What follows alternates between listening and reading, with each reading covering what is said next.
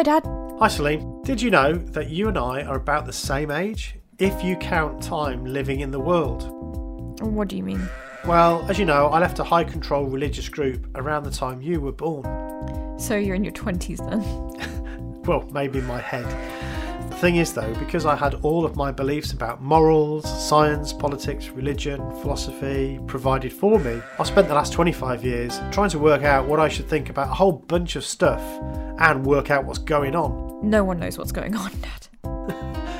Well, I think it's about time we did.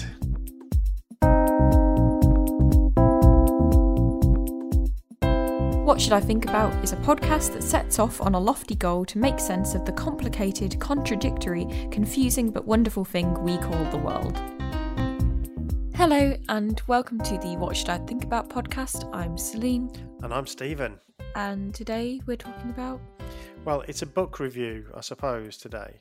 We're going to talk about, I suppose, one of the sort of seminal works, at least historical seminal works, if you like, by Margaret Thaler Singer, Cults in Our Midst, the continuing fight against their hidden menace.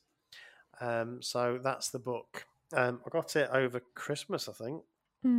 Was she someone that was in a cult herself? No, she was a therapist. She was actually a clinical psychologist, I should say. So she was obviously helping people who were victims of cults. So she describes different types of victims in society. And she describes people in cults as being a particular subsection, if you like, of these victims. So victims of thought, control, ways of sort of manipulating them and leading them to do things that were not in their interests, essentially. So that was her background. She was a clinical psychologist. She worked also in so she helped people, she counseled people, but she also worked with courts as an expert cult witness. She had a couple of run-ins as well with a few of these groups who didn't like what she said about them. And yeah, she was at the wrong end of a couple of lawsuits, I do believe. So yeah, so she's fairly controversial amongst some quarters, but controversial against cults, though. Yeah, I mean there has been a fairly long-running dispute between, I suppose, in the main, psychologists and, again, a subsection of psychologists who tend to be clinical psychologists or therapists who are very anti-cult. And another group of social scientists tends to be more social scientists or sociologists who are a bit more skeptical of how damaging cults are, and they just see what's happening within a group as being essentially these are normal social interactions, and that people go into cults voluntarily and lots of them leave. So kind of, unless there's bad things happening in the cult itself, the question is, what's the problem? I'm not saying I take that stance, but that's what I think the problem is most of them end up being bad, and the reason we call them cults is to attribute that. Yeah, so it's a way of, it's seen as a pejorative term, although Singer doesn't like that. She argues that we shouldn't see the word cult as a pejorative. Meaning? It, sort of like a slur or an accusation. It's a particular type of organization, as far as she's concerned, that does some specific things that essentially controls people's thinking and behavior. So she rejects the idea that they are just like other organizations. I think the reason I take it as a pejorative is because anything that's trying to control how you think and feel or do is bad, in my opinion. I mean, everything's trying to control you. I guess you could say, like, oh, marketing is and this and that. But, like, when we think in terms of cults and their ways of controlling, I think that's generally bad, being controlled to believe certain things and do certain things. So that's why I kind of take it that way. But in in the way that I find it's useful as a term, and it's useful for us to have that attachment towards it, because it means that, like, when it is mentioned, we kind of know what we mean as a general use of the term. We know what someone means when they say it's a cult. We know it means controlling in a bad way. I guess so. Although I would, if I could, I'd get rid of the word tomorrow, if I'm honest. But I think it's impossible to get rid of it now, because it's, as you say, it is the way that we describe a constellation of different characteristics. But I think it has so many problems with it. So I suppose that the naming itself is reflective of this argument, I guess, between the sociologist and the psychologist.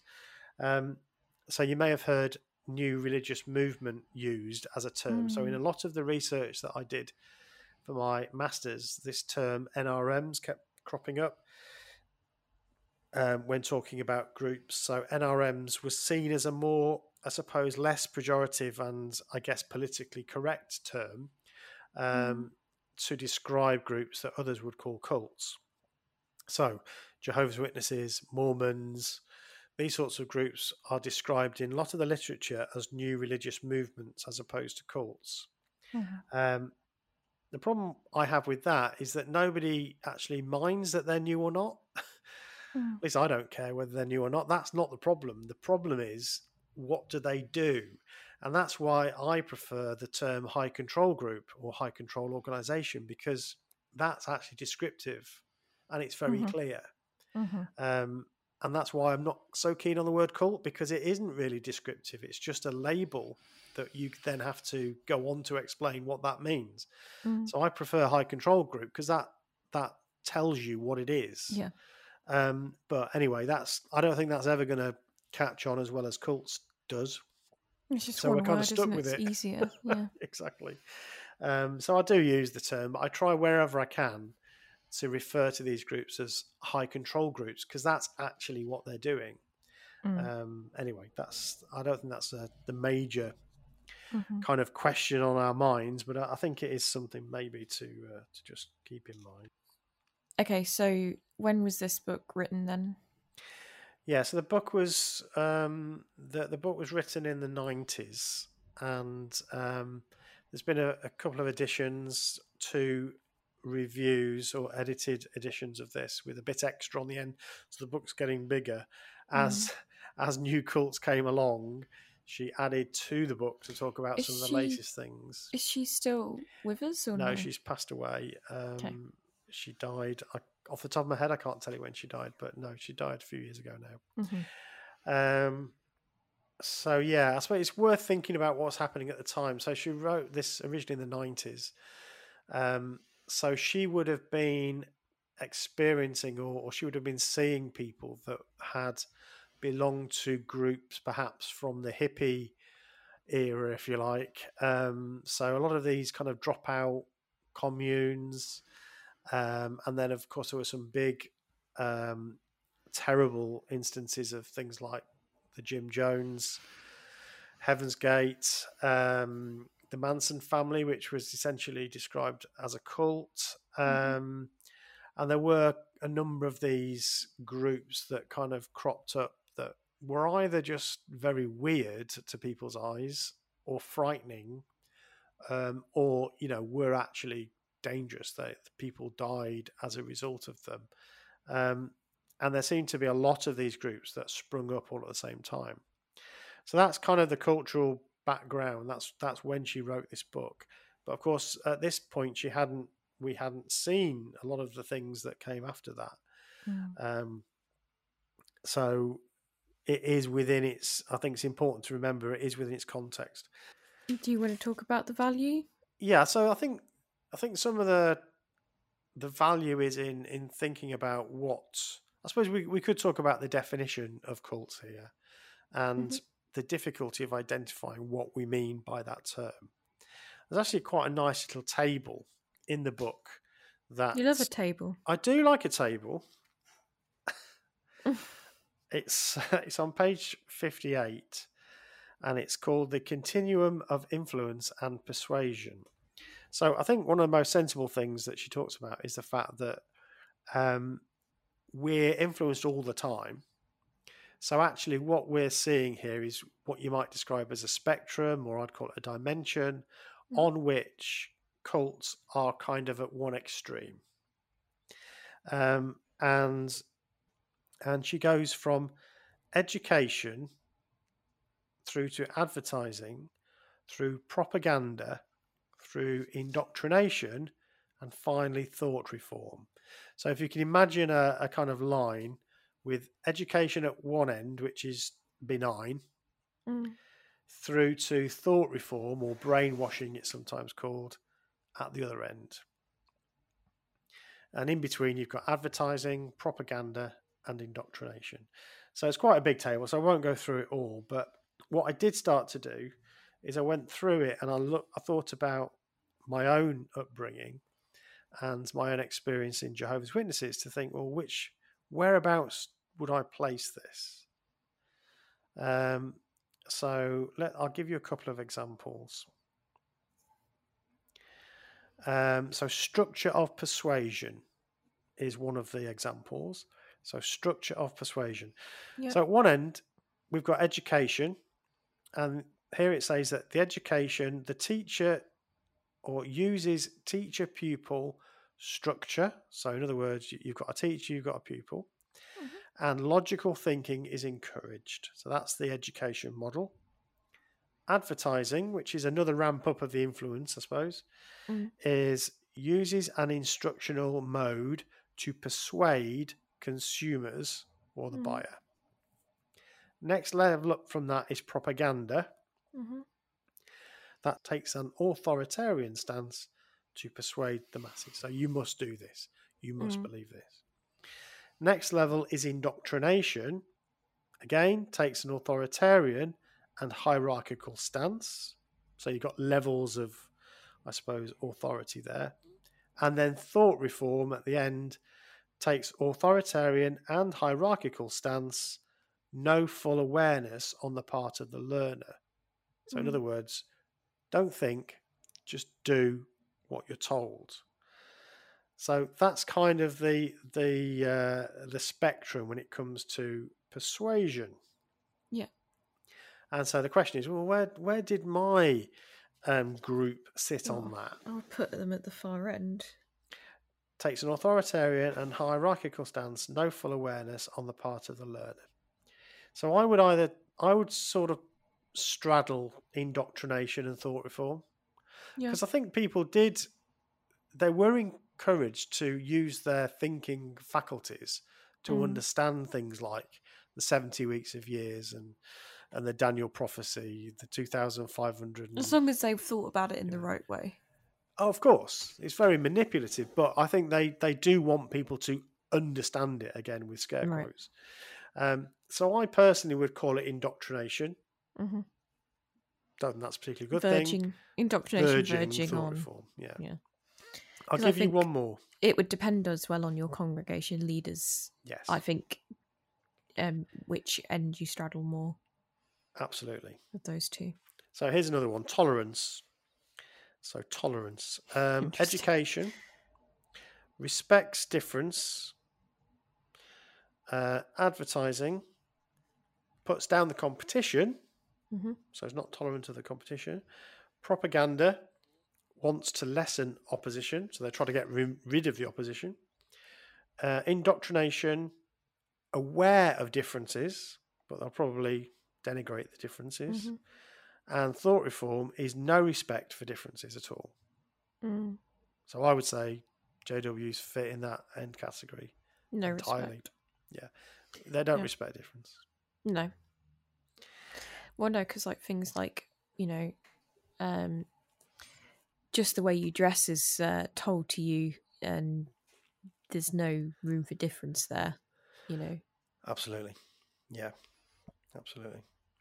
So I think looking through them all, I won't go through them all now, but looking through them all, I felt that there was a kind of straddling of most of the indoctrination and thought reforms, but it wasn't interesting. It wasn't all like the most extreme. But you could imagine some groups would literally Like we fit in said, that. different congregations, I think, could easily fall Maybe. into the furthest end, because Yeah. that's the thing with, it's not like all cults are the same, where there's one cult hub and everybody in the cult is there, Yeah. or high control group, if you will. Like Jehovah's Witnesses, they're a large organisation spread across many parts. They're separate cells acting individually, aren't they? So That's right. I mean, they do have. We've talked about this before. They do have quite a strong grip on yeah. those organisations, but I think you can identify some groups, and it does depend on the body of elders, essentially, how head banging they are. Really, some of them are incredibly head banging, and some are not so bad. So yeah, I think you're right. I think you're right. That will differ from congregation to congregation. Yeah. So yeah, so that's quite a good part of the book. I think that's quite interesting, and it does allow you to consider. But of course, again, this isn't a scientific way of doing it. You're really just trying to place people or groups into a category based around quite a small amount of information. I mean, my experience in a group is obviously augmented by talking to other people. But it's still only quite limited. So you're left with your own opinion, essentially, your own way of thinking about it. One of the areas that she talks about, which I have a problem with generally when we're talking about groups, and we actually alluded to this when we talked to Lloyd the other day, was this whole way that we see identity and self. I personally feel there is a too simplistic way of thinking about identity. So Singer talks about a pseudo personality that is not your own personality, but is essentially the cult personality that is superimposed upon the genuine or authentic personality or self.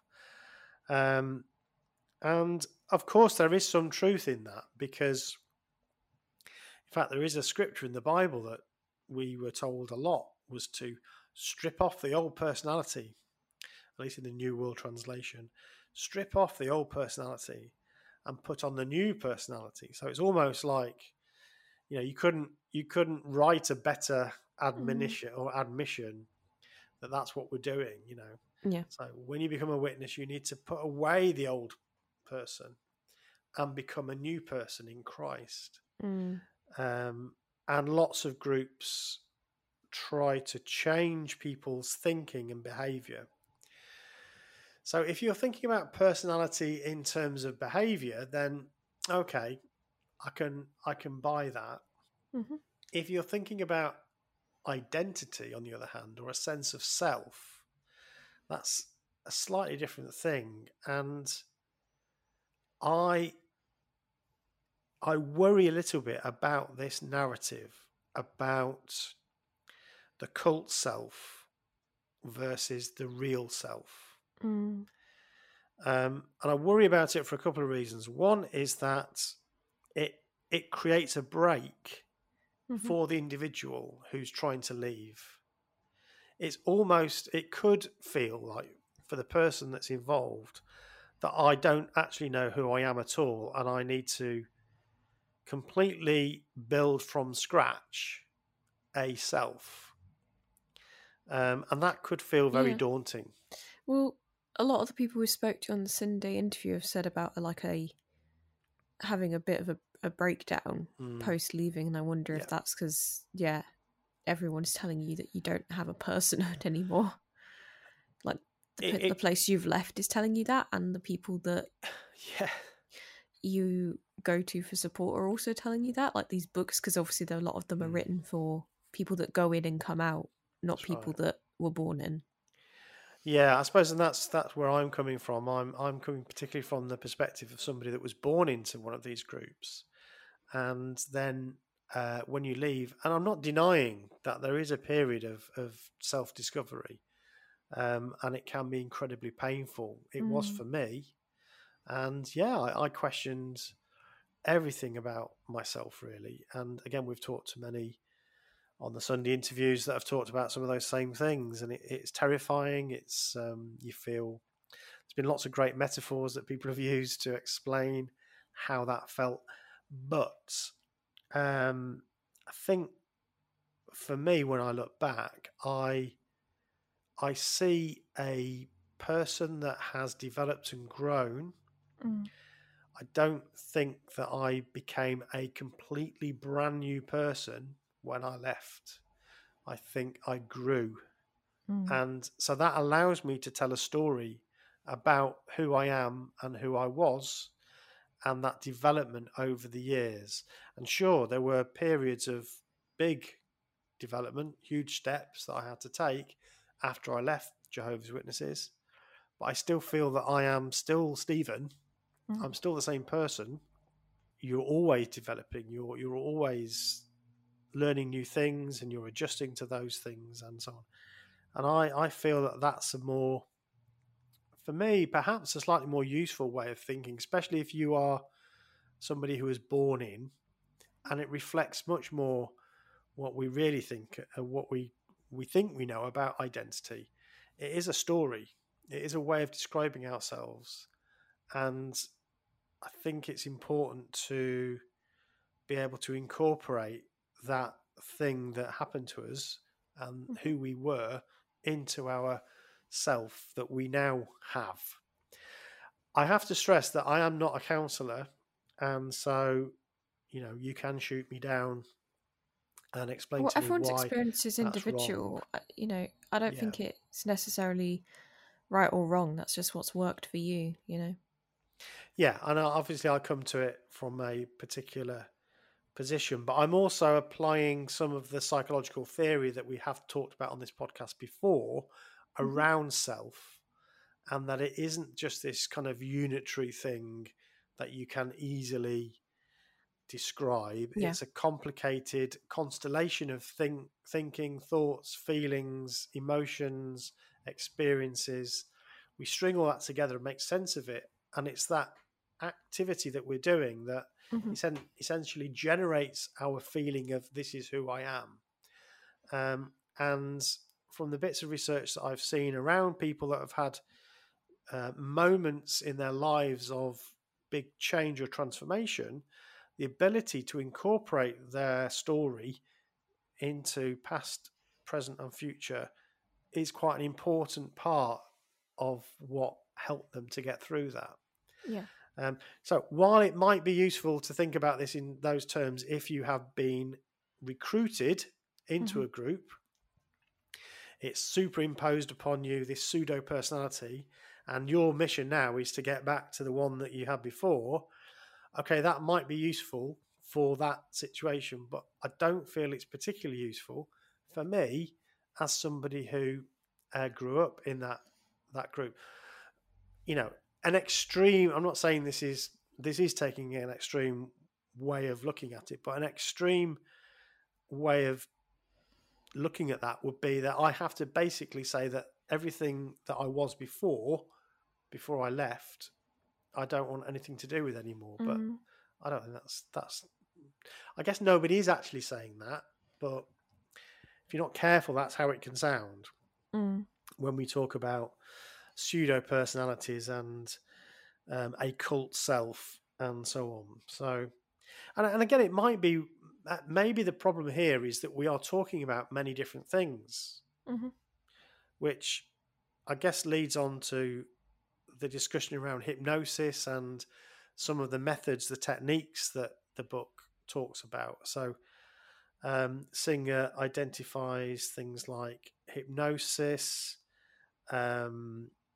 repetitive chanting, hyperventilation, repetitive motions. These are all ways to basically get people into a certain mental state that leaves their mind open to the new self that is being imposed upon the individual. I just don't feel that I experienced that. No, I suppose the interesting thing maybe is that when you first left, you, for a long, long time, many years, you didn't tell people that you'd been a witness, and you kind of hid that past. Yeah. Until more recently, when you've, I don't know, come out as an ex-witness. Yeah. Well, it feels a bit like that. Yeah. Yeah, so I guess you kind of packaged that away for a while. Yeah. And I don't think it was particularly healthy. I mean, I guess we're going back to the point before, but I feel now that I'm much more at ease with myself because I can explain who I am based on my history. Yeah. You know, so when I tried to hide the fact that I'd been brought up with these sets of beliefs, um, I guess I felt A like whole a bit of chunk an of your life anomaly. disappearing. Yeah. Yeah, like, this is a weird guy. You know, he's got Mm. this set of behaviors and these ways of thinking and so on. And even if your way of thinking and behaviors is a direct kind of antidote of what you were, that there's still that's the reason. You know what I mean? Yeah, yeah. So to deny that ever happened in a way is not particularly healthy. But I didn't want to dwell on it. But I think it's been for me. It's been useful to say, yeah, that's why I kind of am very careful to do this, or yeah, for a big part of my life I did that. That would perhaps help explain why I behave this way now. And I think that's for me. That's been useful for me to be able to do that. But I didn't experience hypnosis. In fact, that was a big no-no. Jehovah's Witnesses not allowed to Let the have devil hypnosis. in, weren't you? Absolutely, It's not like allowed yoga. to do yoga. Exactly. There was no chanting. I mean, the Kingdom songs are very mild, and most people don't sing them much. Absolute bops, you know. They kind of mumble their way through them. Prayers are just somebody standing up, talking. Or mentally, you just do them in your little head. Exactly. So it's not. I just don't see that. And okay, so maybe that's one thing that isn't part of that particular group, but you're left with a little bit of a problem, I think. And one of the things that I guess I felt coming out of reading this book, and actually what really got me thinking about how we describe these groups. And one of the things that really hit me was when she started to talk. So Singer talks about Cialdini's 6 tactics of compliance here, which you're familiar with, Celine. Yeah, well, interestingly, I'm not going to say where, but at my day job, I had to do some study on it, or not study. We do training videos, and this was one of them. It was part of it. It seemed quite old, I would say. That it was, you could tell it was from an old training program, but it was on there as to how to sell. So I work in sales. Yeah. These are 6 tactics for compliance. I believe there's a new edition, so I think he's still alive. He's just released a new edition, and maybe we bought the new edition. Who's to say? And Cialdini comes up with 6 tactics for getting compliance out of somebody, and Singer identifies these as being important ways that many of these groups, or many of the things they do to get people in, or get them to do what they're telling them to do. So one is consistency. Yeah. So keep on saying the same thing over and over again. Reciprocity. In other words, you do something for them and they're most likely to want to reciprocate. Social proof. So you bring in, old brother and sister such and such who have been this thing for many years and are happier now than they've ever been. Authority. So you create a structure where you've got somebody that is an authority and they are respected. Liking, so you're more likely to buy from somebody that likes you. And scarcity, so creates a feeling that this could end any minute. Armageddon could come tomorrow and you've lost your chance. So you can see how the sale's going to end. Exactly, yeah, the sale's going to end. We're running out of stock. I wouldn't leave it until tomorrow if I was you. So it's these sort of tactics, and these are used in sales. These are used legitimately, I guess, in some sorts of areas. But of course, they can be used. Clinching. is it? Mm. They can be used, of course, to get people to do things in cults or groups like this.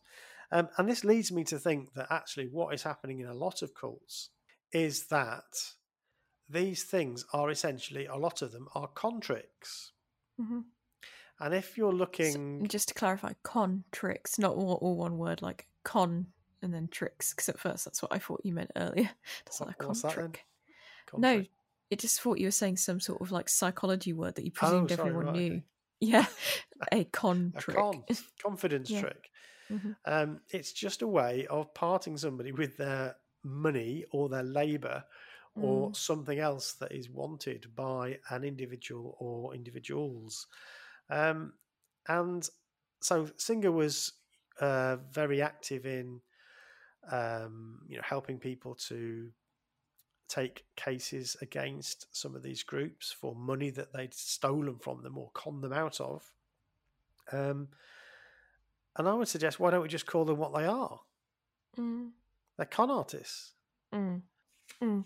I'd like to say that obviously, yeah, it's used in, like I said, in sales and stuff. I think when you're going to a place to buy something, it's fair game. Like, it's expected that they're going to try and sell you the thing. You go in Yeah. wanting to buy a thing, they want to sell you a thing. It's like accepted. That's fine. That's not a con. I don't think you're being conned. You're going to a place to buy a thing, and they want you to buy the thing. That's the whole point. I think that's not a con. That's just the way that selling I agree. and a shop works. It's when these things are being used under dodgy circumstances. You didn't know you were going into to buy a thing. Let's say you didn't know you were going into to join a religion. Yeah. Do you know what I mean? Like these. Yeah. It's the way they're used. It's underhand use of them that I think is when you should be concerned. I don't think you should be worried if you can tell that the retail assistant is using reciprocity, or they're telling you the sale will end soon. I don't think that's scammy or dodgy. That's just the way that we know these things work.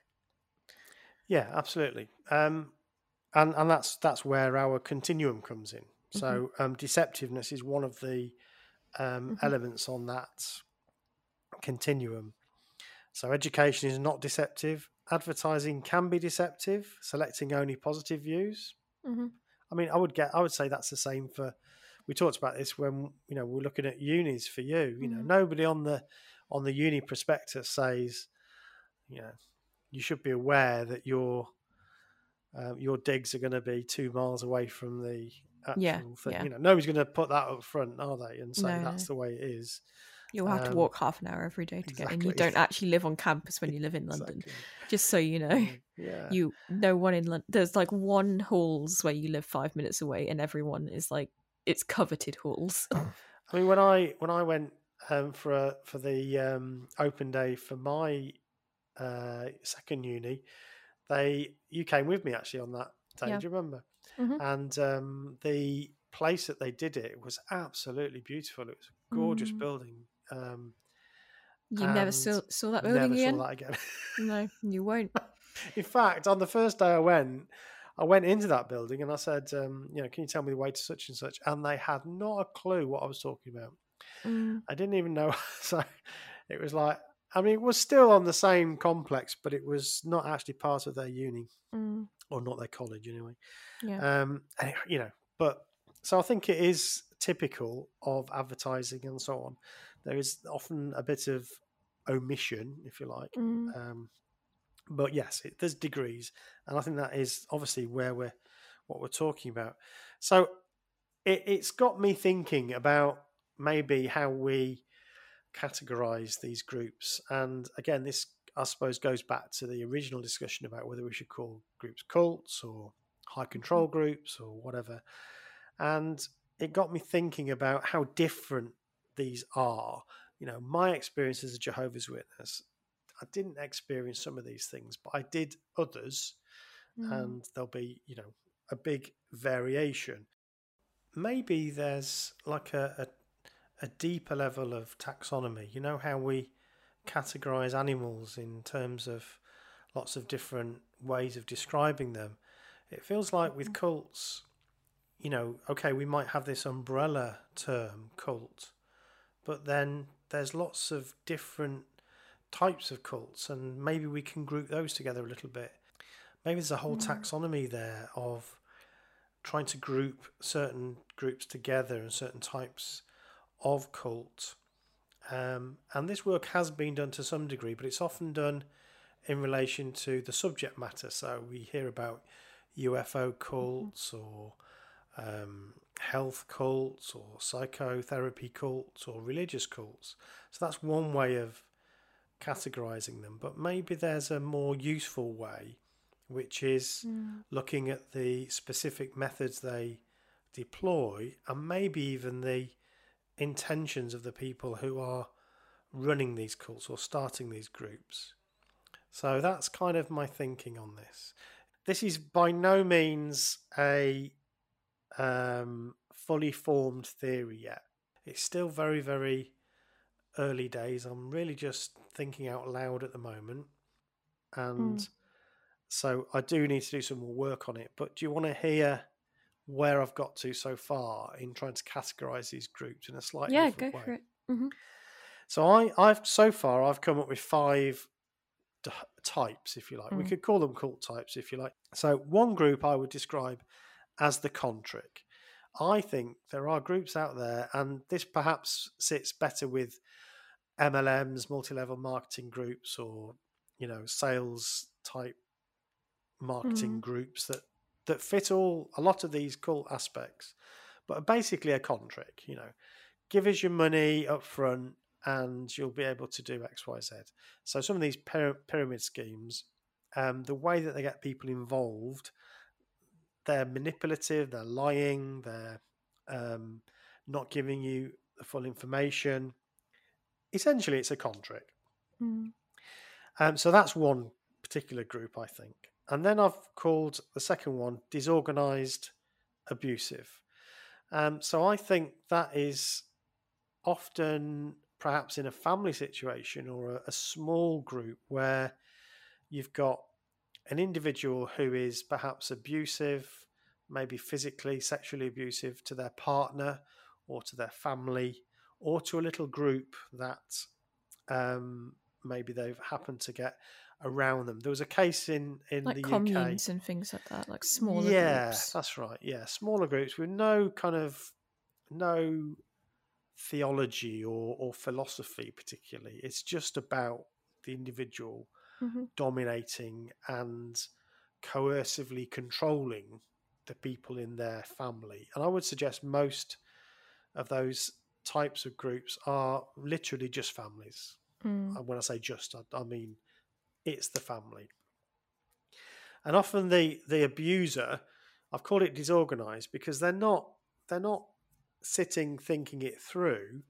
They're just behaving aggressively. They are controlling what their partner does. I mean, the classic example is the man who won't let their partner go out and socialize, and they read their text messages and they tell them who they can see and who their friends are and all of that. I mean, that has a lot of the characteristics of a cult, but that's, I think, its particularly own thing. It's a disorganized, abusive relationship where I suppose most often it would be the man, but not always. But the man or the abuser is quite effective, very effective at controlling the partner or the others in that household, but they're not bright enough to do it in a kind of calculated way. Maybe there's abuse. There could be alcohol abuse or drug abuse or whatever that's part of that as well. So I think that there's that one. Yeah. To that one.